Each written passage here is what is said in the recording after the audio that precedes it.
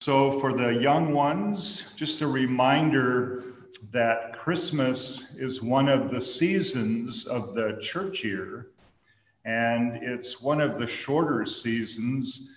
Do you recall how long it is? The season of Christmas is only 12 days long. So that's a little bit where that song, The 12 Days of Christmas, comes from. And so here we are. Let's see, if the 25th is the first day, the 26th is the seventh day, the 27th is the third day. So we're on the third day of Christmas. And in that short 12 days, we hear a lot about Jesus, right?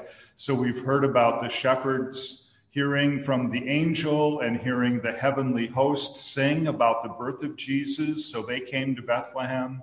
We hear about his birth when Mary and Joseph came to Bethlehem and Jesus was born. And today we're hearing a part of the story about how Jesus then was brought to the temple. And according to all the customs of his day, he was brought to the temple 2 times. Once when he was 8 days old for his naming, and once when he was 40 days old for the purification of Mary and also for his dedication.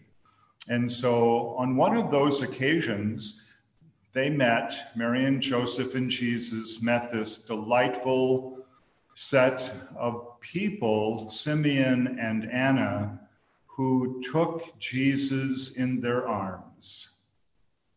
What a lovely image, right? How we all wish we could do the same thing, right? With the baby Jesus, just hold Jesus for a while. And I'm wondering, have you ever held a baby? I've held many babies in my life. Yeah, it's fun, isn't it? To hold a baby. And they're so small and they're so fragile, and you have to be so careful not to drop them or not to make them uncomfortable, otherwise they might cry. But yet it's so sweet to have this newborn baby in your arms. And so I imagine Simeon and Anna really loved that idea of having Jesus in their arms.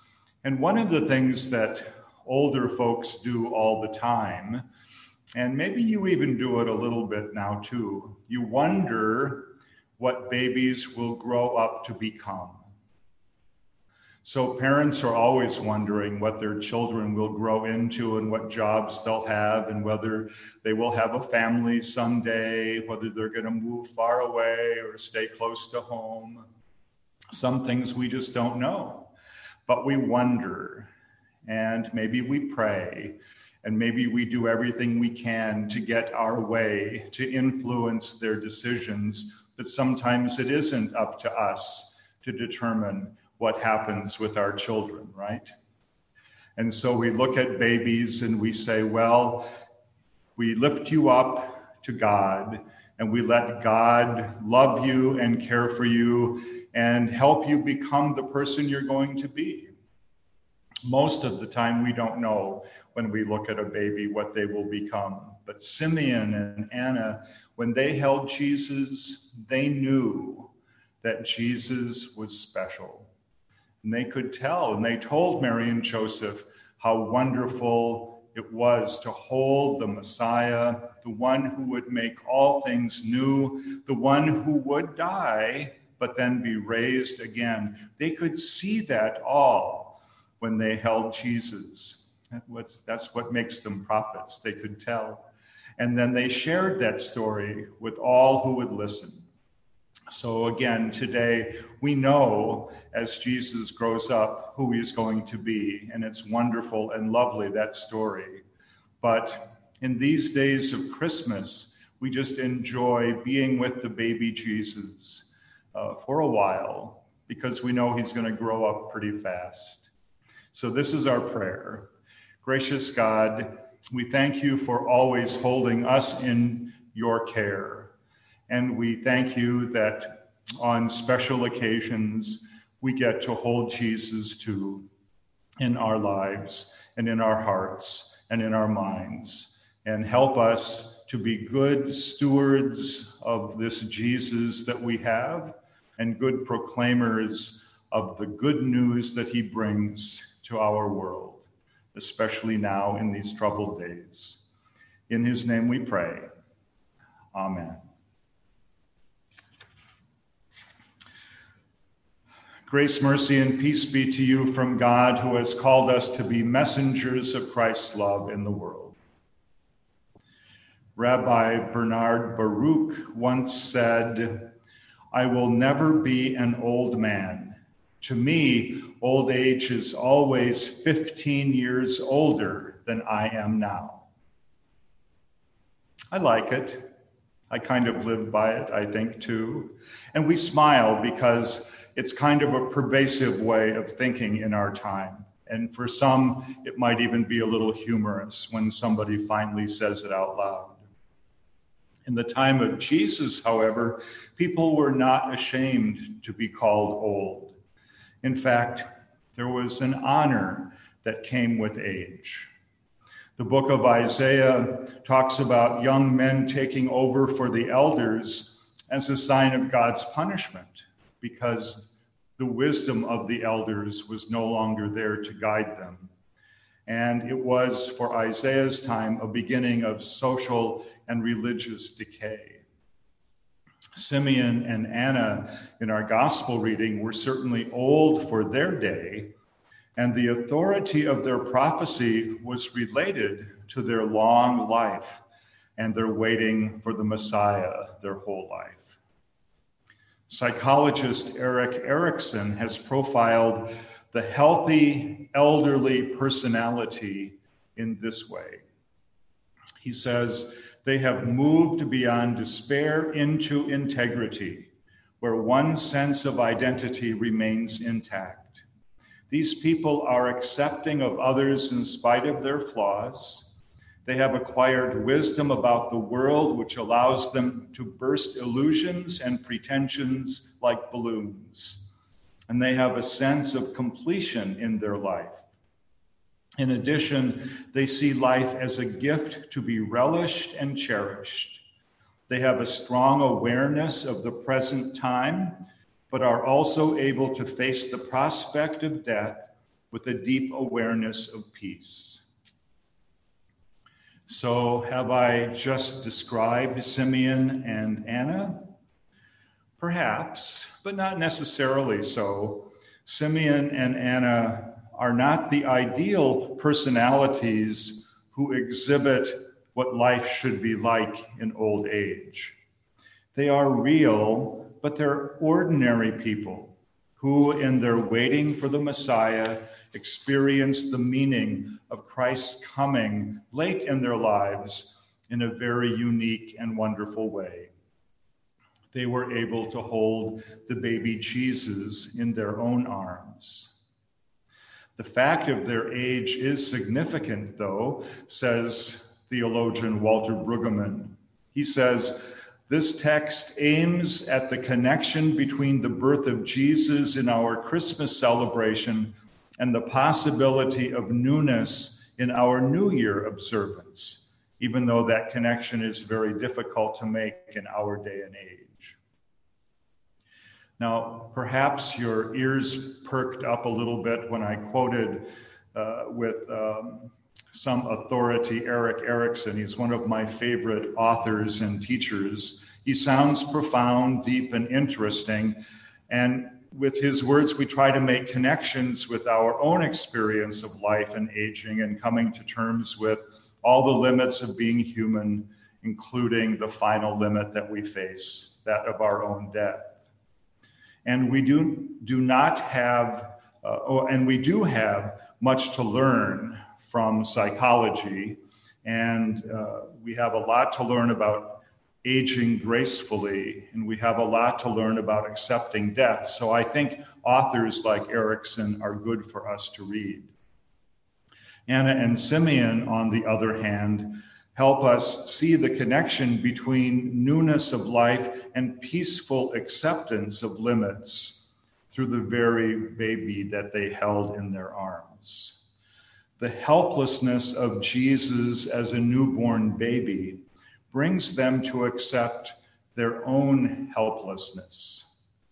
Jesus' dependency on them to hold him rather than to drop him is a sign and symbol of their utter dependency on God to hold them rather than to let them slip through God's hands.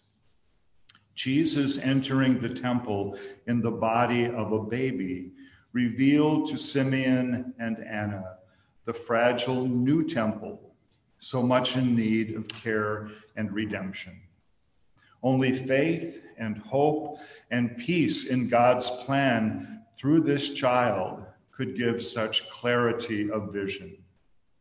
Not even with cataracts in their eyes would they not be able to see the possibilities that were in front of them because of this Jesus that they were holding in that moment. In Simeon and Anna holding Jesus both physically and by faith, there's a great comfort for our age, which really ages so poorly, which denies death so pervasively, and which idolatrizes youth so compulsively, while at the same time despising it. We don't wait for the consolation of Israel like we might. We do not hold Christ in our arms with the breadth and deep vision which came upon Anna and Simeon by the power of the Holy Spirit. And why is that? Perhaps our hopes and dreams may not be housed in the temple of God's promises. By that I mean we either expect too much or too little from God because our hope is not anchored in the living Christ. As Psalm 42 says, "Why are you cast down, O my soul? And why are you disquieted within me? Hope in God, for I shall again praise him, my help and my God." Since Easter of 2008, the San Francisco Night Ministry has sponsored an outdoor Eucharist worship service every Sunday afternoon at UN Plaza. It's an opportunity for folks to gather and receive the same kind of pastoral care and counseling and crisis intervention that is offered each night of the year, but with worship and a meal offered as well. And in the early days of Open Cathedral, the numbers of clergy and well-meaning supportive church members outnumbered the folks that we were looking to serve. Oftentimes people stood at a distance, watching with intense interest, but they were afraid to participate fully. But little by little, after time, they came closer to experience and receive all that we had to offer. One of the reasons why it was hard for them to enter into that space was because so many were grieving so much loss. They had lost their home, their job, their money, their family, their health, all things that so often define us for who we are. Words like useless or worthless were often heard as they described themselves. And many had turned to the not so healthy places to find comfort and consolation. So at night, this was one of my favorite passages to recite, and we even sang it quite often at Open Cathedral, these words from Psalm 42. "Why are you cast down, O my soul? And why are you disquieted within me? Hope in God, for I shall again praise him, my help and my God." So even though they're not now meeting, just like we're not now meeting in person together because of the pandemic, over the years, though, more and more people would gather each week. We would sometimes have 75 people in worship and feed 150. because so many people would gather, even in the wind, even in the rain, to receive a word of comfort and hope, to pray for themselves and for others, and to care for others, and to share their stories of transformation and hope. The most special time for me in that outdoor worship service setting was the distribution of communion. And that's what I miss the most about being together on Zoom. I can't see your hands holding out your palms like this to be the cradle for the host which is put inside, which is Jesus. I can't see the look in your eyes and the faith that is coming forth from you as you receive this gracious gift from God. So I miss seeing that, but that's what I enjoyed so much when I was at Open Cathedral and when we are finally gathered together again to see that in person. Because this is where it begins to make a connection. The God who is distant sometimes from our lives is now real and part of our life in the very moment that we receive him in our hands, in faith. It is not unlike the way Anna and Simeon received Jesus in the temple. Simeon, many of the folks at Open Cathedral, and I have the same confession in common, that Jesus, who becomes just as fragile as we are, is our only hope. We will die to all other hopes in order to live into this one hope. We will hope in his weakness in order to know the new possibilities of life that come to us in Jesus Christ. Jesus Christ is our connection to newness of life. At baptism, we mark each person with the sign of the cross, and we say, "You have been marked with the cross of Christ forever." The signing of the cross on us ties us together in all of the seasons of our life.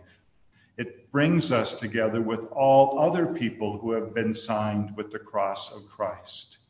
The Church of Christ lives in a sense of completion and of peace, which this signing provides. Notice how Simeon saw the cross in the baby Jesus. He could see the new possibilities for his life in this child because the Spirit revealed how God was willing to suffer with the world in that little one. His singing about departing in peace was not a Pollyanna song, and Anna's words of praise to God were not Pollyanna. Their song, as ours, looks soberly at the limits which sin and death impose on our life. Behold, this child is set for the fall and rising of many in Israel. Having hope in and of itself is not a guarantee that things will be better. Hope in God, however, is a slender link to all that is available to us, but through the cross. This alone pulls us into the future. Simeon promised Mary that there would be pain in her future because of a cross. But he and Anna also promised newness of life because of the one on that cross. Some people have said that old age is a time of letting go. And certainly Simeon and Anna symbolize the importance of this. But they also show that taking hold of the wonder of Christ is the power that makes letting go peaceful and full of possibilities. Whatever age we are, let us aspire to grow into Anna likeness and Simeon likeness. They were glad to be old because it granted them the opportunity to hold the fullness of the hopes and dreams of all their lives in that moment, as God does for us as well. Amen.